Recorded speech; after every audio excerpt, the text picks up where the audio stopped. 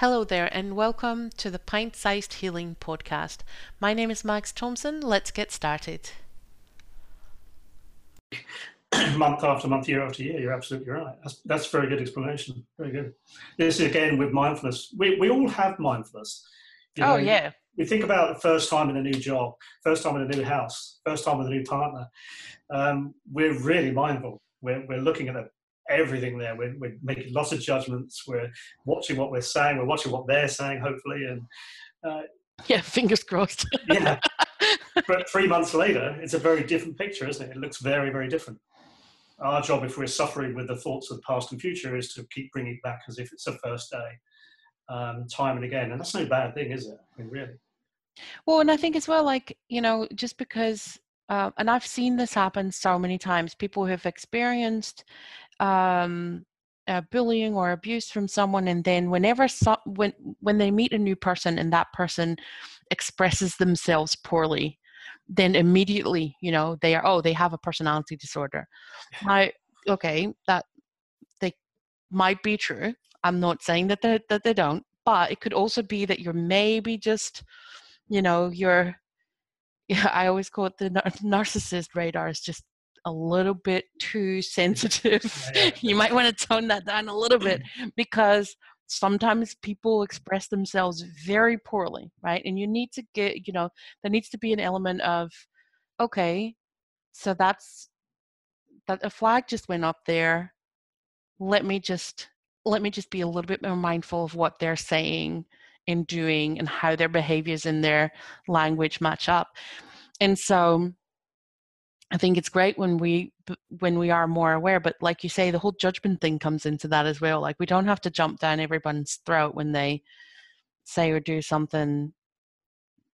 No, we can have a judgment, but obviously mustn't always act on it. And I think, yes, again, being mindful is where we can make a decision about, well, it's okay to think badly of this person for this moment, but let's give them the opportunity to see whether it's true or not.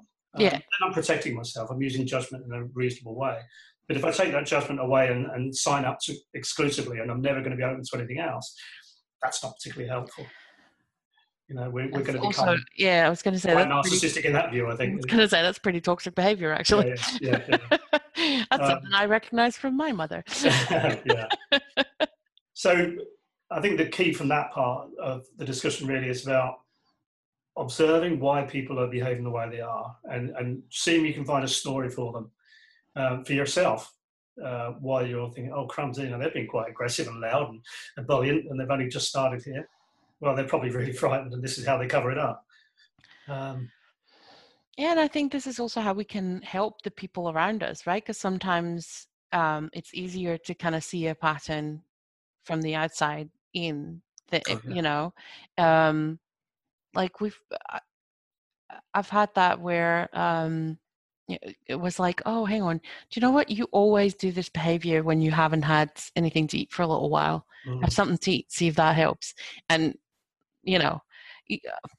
sometimes it's as simple as someone's hungry and so they're cranky.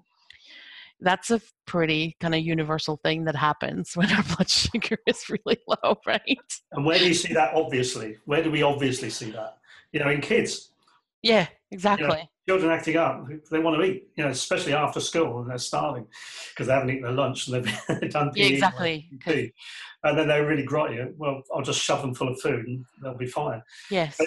But you can, observing children can teach us an awful lot as adults, I think. You can see the cues there. They're either too tired, as you say, they're hungry, they're bored, they're not stimulated. Yeah, but 9 out of 10 times it is kind of simple things like that make us respond in less than rational way. Yeah, well, that behaviour then threatens us, especially if we're as a result of emotional, we're quite fragile emotionally, and somebody doesn't honour us. We've bought them something to eat, and then they say, I don't really want that. We get really cranky with them. But actually, there might be something to that.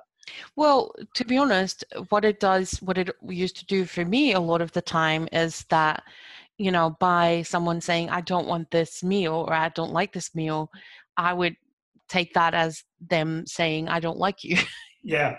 Right. And I don't want you in my life, yeah. which is, a fairly big leap, but that is definitely what the inner, the inner voice is saying at that point in time. And becoming aware of that conversation, again, that's a part of the awareness, right? Becoming aware of, hey, what is actually going on, and what is actually happening, and what is happening inside my head, and are those things actually connected or not? Yeah.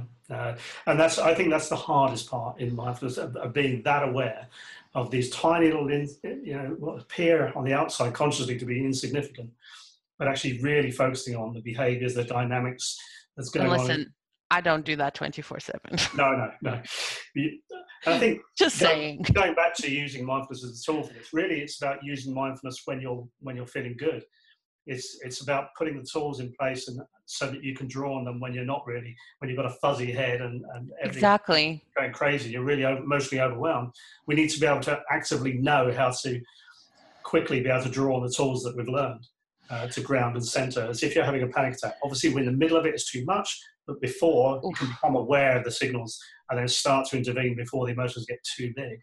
And because a lot of times, like I had this definitely with PTSD, but once I started kind of being able to feel that coming up, I could just say, okay, do you know what? Let me just go into a quiet room for like 5 minutes and just breathe through this. And usually it would calm it back down, right? Because just not having so much sensory input helped, and then you can quiet yourself down again. But before you get to that point where you can still turn the tide on something like that, that's a path, right? And like you say, it's really good to practice things when you're not in that panic mode, so that you can, I say it's often when people are afraid of confrontation, right? Like their abuser is gonna show up at a place where they go to, and I've had that happen. And what I'd done beforehand, it's about 6 months after I broke contact with my parents, and they showed up unannounced at my sister's house where I was, and so I'd spent the previous 6 months practicing what I would say if that was to happen. And so I didn't think about it. It just, this whole speech just spilled out of me, right? Very good. And I left. I mean, I was fuming. Yeah. And I called my husband, and I was like, "Wah!" I used words that I'm not allowed to say on the podcast, but anyway, but just because you've practiced it, you can just implement that without even thinking about it. You can just focus on keeping your emotions flat for the next 5 minutes before you can leave the room, right? Very good. And I think something similar is true for kind of these mindfulness practices. As the more they kind of become an automatic response, the easier they are to implement when we really, really, really need them. Yeah, and and creating that gap again between trigger and emotion, and then the behavior that we might exhibit, we can lengthen the fuse, and we can become more responsive, less reactive. Yes. And then we become less regretful about whatever reaction we might otherwise have had. But again, even if we fail at that the first few times, or however long it takes, it's always a celebration when we recognize that we could have done an alternative, that we had an alternative choice. Absolutely. And that's what it's about. And like some of the ways that I make sure that I practice this stuff is to do it at times that would otherwise just kind of be wasted time, like, when you're in the bus, or waiting in the queue in the supermarket. There's so much time in a day where you're just kind of waiting or wasting time because, I don't know, that's just how life works. Those are the moments where, if you can, I hate saying capitalize on those moments, but that is kind of what you're doing, right? But if you can use that time, which is, lost time anyway, to kind of get into that moment and see who's around you, and see, and experience what you're experiencing. Okay, in the bus, I don't always want to see who's around me, actually, but But there's things outside, you know, you can Yes, see. exactly. Good Maybe point. you're in a traffic jam, whether you're in a car or on a bus, you can turn your head to the side. And Yes. often we're just looking forward and we're seeing the traffic and the fumes and the lights and everything else. But turn your head to the side or look up or whatever. You know, you can look in places you would normally look, and you might find beauty there somewhere. You know, between some houses, some fields. I've seen that before, and you can actually see a deer or something, you know, or something you've just never What considered just before. happened? Or Yeah, even like, I don't know if you find this as well, but all of it makes it so much easier to make human connections as well, because all of a sudden you're aware that there's other people around you, yeah, yeah, and that and and yeah. that maybe they are also looking at you, so you may say hello. It's true. The more at peace you are with yourself, and the more calm you are about your situation, the more people are likely to engage. But if I feel threatened, then people sense that, and they'll feel threatened because they Oh, don't know what's getting absolutely. from me. So yeah, that's been really clear in my life. The less angry, the more certain I've been, the less aggro I've had in my life, the less trouble I have in my life. It's quite remarkable what we give off, the micro expressions and the speech, you know, the incorrect speech that we might use at times. Well, yeah, and I mean, I think, you know, those kind of the thoughts and feelings that we're kind of unaware of, which is, you know, a lot of it. They inform all the choices that we make, right? They inform how we speak and what we eat and what we do, and you know, all those kind of things. And the more we become aware of what's going on, um, the more we are in charge of what choices we make, right? I We're mean, empowered. Yeah. this is the whole. I think this is the whole point of practicing mindfulness, is getting into that driver's seat rather than just, you know, having the, yeah, maybe this is I was going to say the Google car drive you. But you touched on a really important point there. I'm now more empowered to, as we touched on before, respond rather than react. And I want to make the difference between empowered and choices rather than control. Because again, out of trauma, we can try and control things for our own safety. Yes. But none of us are ever in control. We're all No. control addicts. And, Yes. you know, I think it's great doing some research on control. It's another big area that I'm really fascinated in. Because we just have no control. So have a power of choice. It feels like control, but it's not. And then you take responsibility for the outcomes. That's a better thing. You know, you've got clarity about the decisions you make. You're not investing in the outcome. You're making a decision based on the information available at that time. And people often say to me, I made a terrible decision when I married that man or married that woman. I say, well, what was the information that you had at the time? Well, she was brilliant. Oh, he was fantastic. I loved him or I loved her. Well, then it wasn't the wrong decision, was it? Well, I've had someone say that to me because they'd experienced partner abuse, and obviously I've experienced parental abuse, and they were like, yeah, but you didn't have a choice. You were born into it. I made the mistake. And I was like, I don't think you made any more of a choice about this than I did, really. But, you know, Yeah. I don't think I'm going to convince you otherwise in this particular conversation, because that's not where your head's at. But, you know, it's not, we don't go into this. Even if we see kind of like, oh, there's something not right about it, but we still make the choice to commit to a relationship. Yeah, I think that's a slight caveat to what I was saying a moment ago, that if you do have an inkling that something's seriously wrong, then we do have a choice to, with mindfulness, we can have a choice about whether to act on that information. Exactly. But, you know, But if that all too is things a learning notwithstanding, curve. yeah, for sure. And we must forgive ourselves if we get that wrong and when we get that wrong. But, you know, we're too harsh on ourselves. We're allowed by humans to, you know, we are humans, so we are bound to make mistakes. It's inherent in us. Well, you know, we are fallible. Yeah. Per definition. So, you know, it's going to happen. You can give up on that. Yeah. You can give up on that today. Like, you're going to make mistakes. Done. I'm thinking about, we've talked about the behavior as a result of emotions, I think, but the emotions and emotional regulation is another major goal, I think, of being more mindful. And it's certainly part of the course again, if you recall. I think if we are watching what we're eating, how much we're resting, how much we're playing, how much we're giving rather than receiving, you know, with equanimity, then we can have an idea about why we feel the way we do. And I've been particularly busy the last 3 or 4 weeks in the therapy office. Either I'm particularly brilliant, or there's more people out there with mental health illness coming to me for, because of sheer numbers. I think it's a combination of both. Yeah, I'm not going to go for the thing that I've just. I joke about not in real terms. I think I have been giving more than I've been receiving in the last few weeks, whereas I've deliberately designed my practice around balance. And the last few weeks, I've not been able to say no because the demands have been so high. And as a result of that, I've been aware of the changes in my behaviors at home and the emotions that are arising that are creating these behaviors. The busier we are, the more our relationships suffer.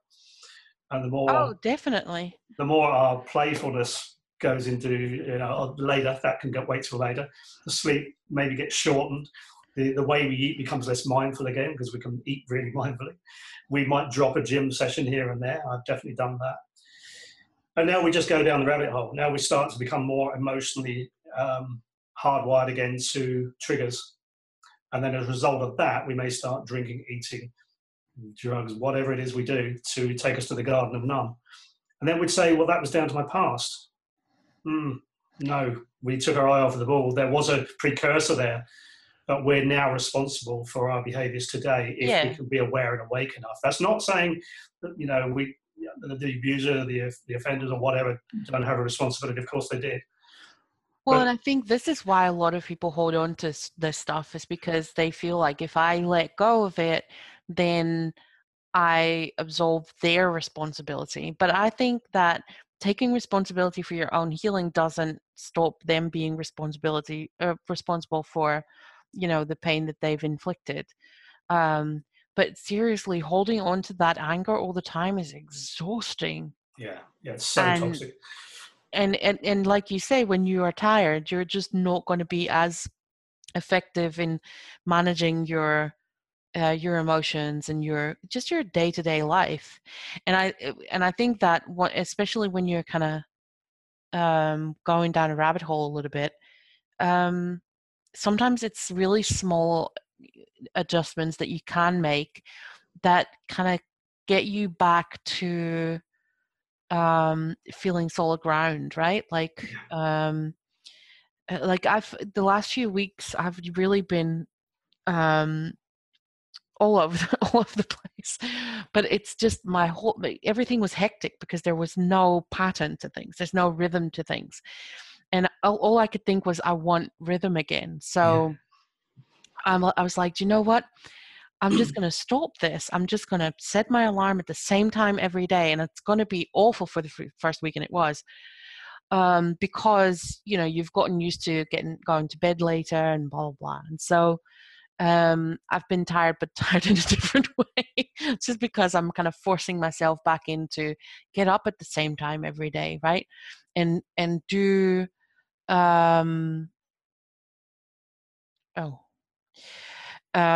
some things you can just sort of regulate, and just even just one small little change, like setting your alarm at the same time every day, can be a huge impact on, feeling better and moving upward again out of the rabbit hole. I mean, I completely agree. Before this last busy few weeks, I was doing exactly the same and started waking at the same time every morning, going to bed reasonably the same time. And that made a huge difference. For me, it was like counting calories. It was counting my hours. And I had an app that was measuring the sleep. And at first I was a bit judgmental about it. Oh, that's not very good, is it? And then I became, this is actually how I sleep. Yeah. And I got acceptance. Then it became a routine. And then the app or the watch that I was using broke. And yet the habit was in place. Exactly. We create habits, and then the habits create us, and it's a wonderful thing. That has given me the ability to cope better with this extra workload, which is what you're talking about. Sometimes you're right, we do need to create some safety, but it's not about control. It's about awareness and awakeness, and waking a little bit earlier maybe, and spending 10 minutes with a bit of meditation, a bit of guided meditation if you don't do your own. I do that every single day without fail now. And it makes just a thimbleful of meditation makes such a difference to the day. And it doesn't have to be humming and singing and so on and below it. If you like that, it can. Listen, it can be breath awareness on, like I said, on the bus or while you're waiting for your transport, or, you know, like, okay, don't close your eyes when you're driving your car, but Probably not. unless you're driving the Google car. but you can be mindful while you're driving your car. Exactly. You can be aware of the steering wheel, the temperature, the texture, the noises outside. Well, you know, you mentioned brushing your teeth, and or it could be doing the dishes or folding your laundry. Like, there's so many jobs in a day that, especially around the house, I find that don't need your complete kind of mental engagement. And so those are the moments that you can, if you do them mindfully, then all of a sudden they become part of your self-care routine. Yeah, and actually that's informal mindful practice. You're right, informal meditation, by being aware of what you're doing when you're doing it. So they say when you're making a cup of tea, you're making a cup of tea. When you're making a cup of coffee, you make a cup of coffee. When you're eating, you're eating. When you're hanging the washing up on the line or whatever, feel the textures, feel the sun or the rain or whatever it is that's out there. Be with that experience. It's better than judging it as I don't want to be doing this. When that happens, I've got to do that. And just be there now, because there's no other place that exists. That moment is it. Yeah, that's it. We're going for it. It's like I got an actual kettle, you know, the old-fashioned ones that whistle at you when they're done. So that when I boil water, I actually make tea rather than just put the kettle on 6 times a day. Yeah, good. Because it screams at me. Yeah. But I found that now, like, I've had that for a while, but now I hear that it's gonna boil in like 5 seconds, because I can hear the noise of the water change, right? Yeah. But I don't need the whistle, because I know that it's coming, because I can hear that.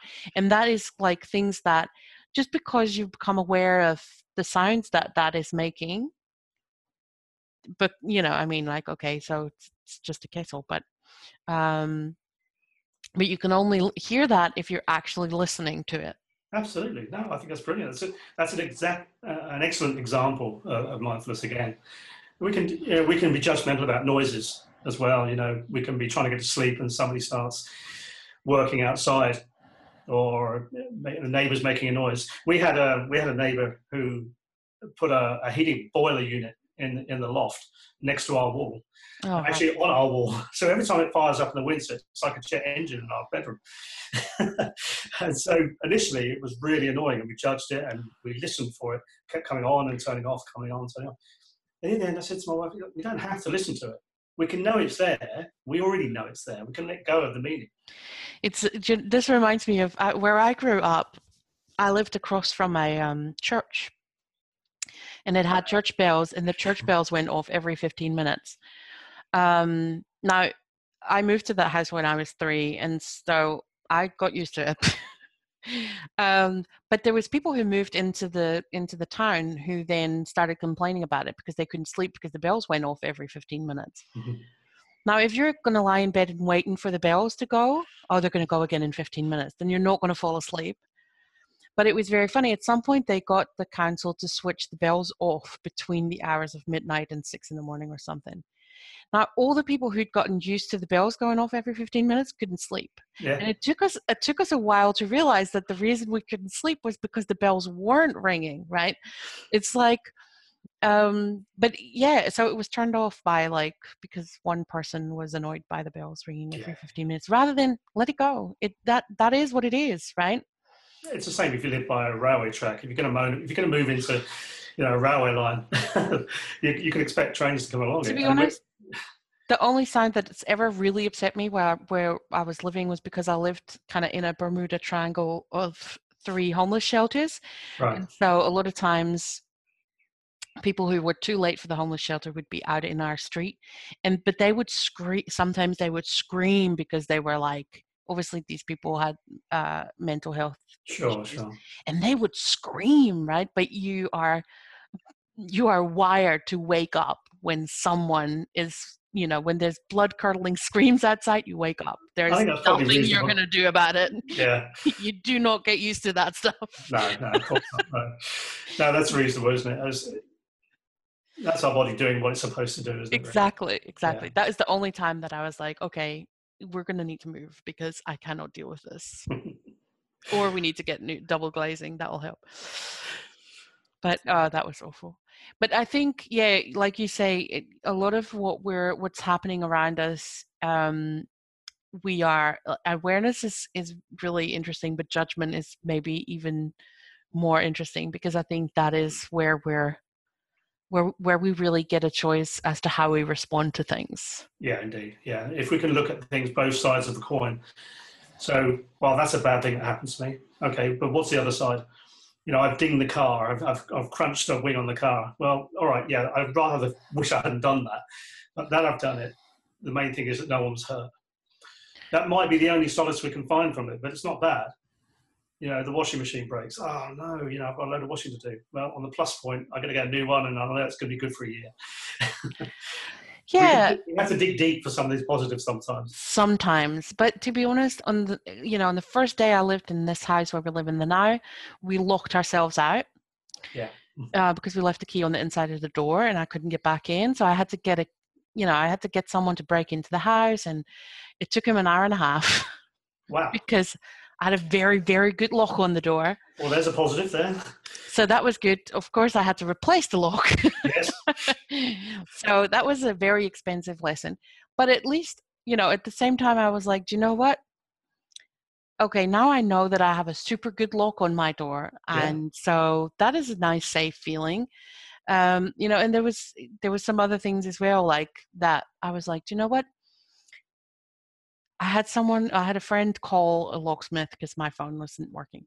And I had a friend that I could reach out to help me out with the situation. And do you know what I mean? So there's always kind of, even if it is someone helped me with this horrible thing, that is a very positive thing, right? Yes, it is. And there's a connection there. So. Yeah, you get connected at that point. It reminds me of the other thing around, with so much bad news on the media these days. We get to choose whether we watch it all on loop. But if you're going to see a major event happening, a disaster of some sort, look for the helpers. I love that saying. It's so true. Look for the helpers. There's always rescuers. There's always helpers. There's always people who want to do good. You focus on them, because the other stuff we've got no power over. It needs absorbing, of course, and understanding, but don't let that be the lesson. Let be the lesson that the people there's humanity there. I think there's always a positive somewhere. We've just got to figure it out. Sometimes it's difficult to see it, but even that, if you, that is a skill you can learn as well. It becomes easier the more you do it. Indeed, it takes time, and again, you have to have distance between the event and when you can start to explore what it means for you, and doesn't need to continue meaning stuff for you. I think that goes into the trauma resolution stuff again as well. Definitely. Well, I mean, we've covered so much of this. We have. I hope that wasn't too fast for everybody. I'm sorry we learned an awful lot about what we know there. Well, anyone who wants to reach out to myself, and Bob, you're in our Facebook group as well. Yeah. I do believe. So, come join us on Facebook. And if there's any questions, then we will try our best to give you some answers. Fantastic. It's been really enjoyable catching up with you, mate, again. Yeah, same here. And we'll do that again then, right? Okay. Yeah, why not? As long as we find it enjoyable. All right. Hey, I'll see everybody on the podcast next week for another episode. And Bob, I'll see you next time. All right. Take care. All right. See you later. Bye. Bye-bye.